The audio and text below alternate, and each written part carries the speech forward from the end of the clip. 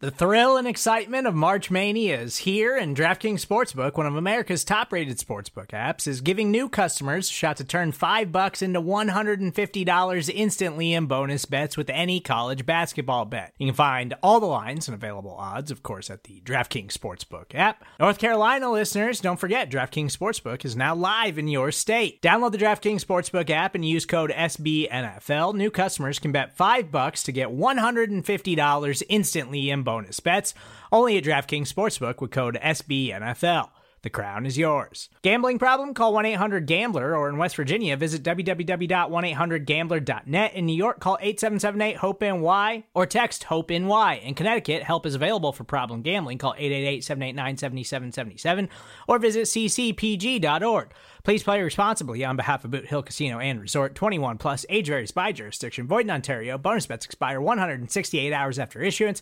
See dkng.com/bball for eligibility, deposit restrictions, terms, and responsible gaming resources. The following segment is from NFL University on the SB Nation NFL show, where we're discussing your favorite team. Subscribe to the SB Nation NFL show to make sure you don't miss conversations like this one. Well, the other thing too is it's a giant collusion, or just tampering fest, right? Like, free agency basically is going to get figured out this week. Like, yeah, that's the truth. At least in terms of like the top guys, I guess I would say. The combine is still important for a couple of reasons.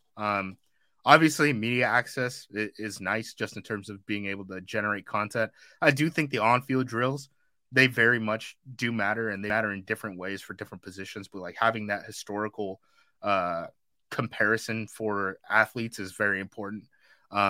Teams definitely still look at it. Like it's not just filmed. Like guys will move up and down, or at least be brought up again in draft rooms because of what they do on the field. The biggest thing is still the medicals, right? We're going to talk about it in a little bit with all these banged up wide receivers, but being able to have everyone be medically checked instead of having to bounce around every college in the country by 32 individual teams is still a massive deal, and why the combine is never going to go away.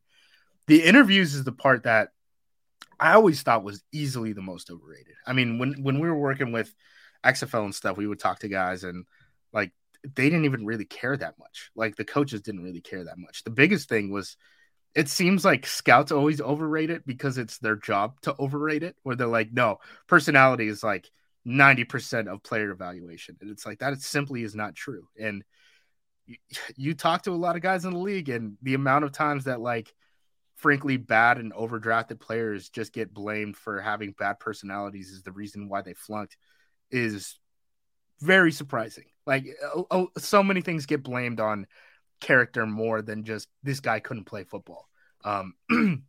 So it doesn't surprise me that a lot of these guys, especially who know the game pretty well and don't have first round picks, right? Like Sean McVay, Kyle Shanahan, they just came off of really long years.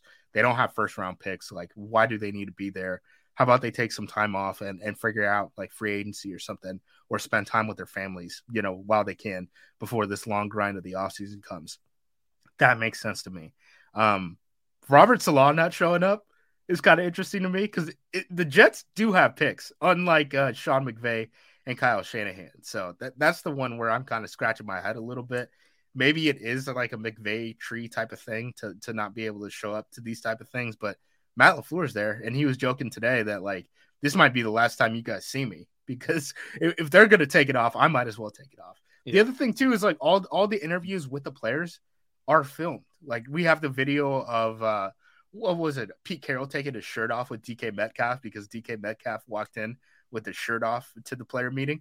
Like all these things are filmed and end up getting sent back to the team like almost instantly, in the same way that like Shrine Game and Senior Bowl practices are. Like guys don't necessarily have to be there every moment of the day to figure out what is going on. So if all you're going to do is have the scouts ask some pretty bland questions and have your GM meet with agents of free agents, you don't have to be there, right? Because you're already a head coach. Why do you need to network and move up the coaching race? You're already there. So why do you need to show up?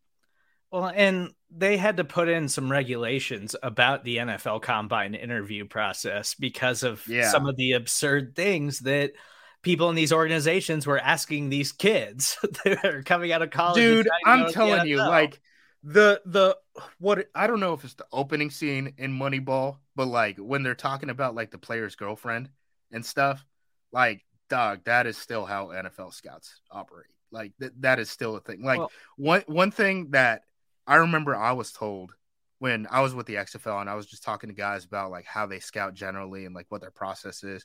One thing that always comes up is like they like really want to know what the parent situation is, but they can't ask like, was your daddy around? So what they end up doing is they ask, what do your parents do for a living? And they get like a roundabout way of being able to get, hey, do you have a connection with your father? And like stuff like that is just still like there's no science that backs that, right? It's very caveman. Like that's what we're talking about when we talk about these player interviews that scouts overrate strongly, right? Like that's what we're talking about. Well, and there's plenty of players over the years who I'm sure just nailed all of the answers, were incredible interviews, and then they were trash on the field. Yeah, it wound up just not being good NFL players. Like, it's none of that stuff means anything. And even today, it was being reported that UNC quarterback Sam Howell, who is one of those highly touted quarterback prospects, the Eagles had him shoot a basketball on a mini hoop during his interview with them, and he said he only made 2 of 5, so he doesn't think he's high on their board right now. I saw a thing early. I think it was Jen Slater tweeted out and was like, yeah, teams are really surprised that like Malik Willis can retain information. I'm like, what does that like? What are we talking about? Like, just watch the damn film, evaluate the player from that. Like, as long as the player doesn't have some like crazy off-field situations, like it's really a non-factor, guys. Like, has this player done anything criminal? No. Okay, we move to the film. Like, it really is as simple as that. You can listen to the rest of this conversation by subscribing to the SB Nation NFL show wherever you get your podcasts.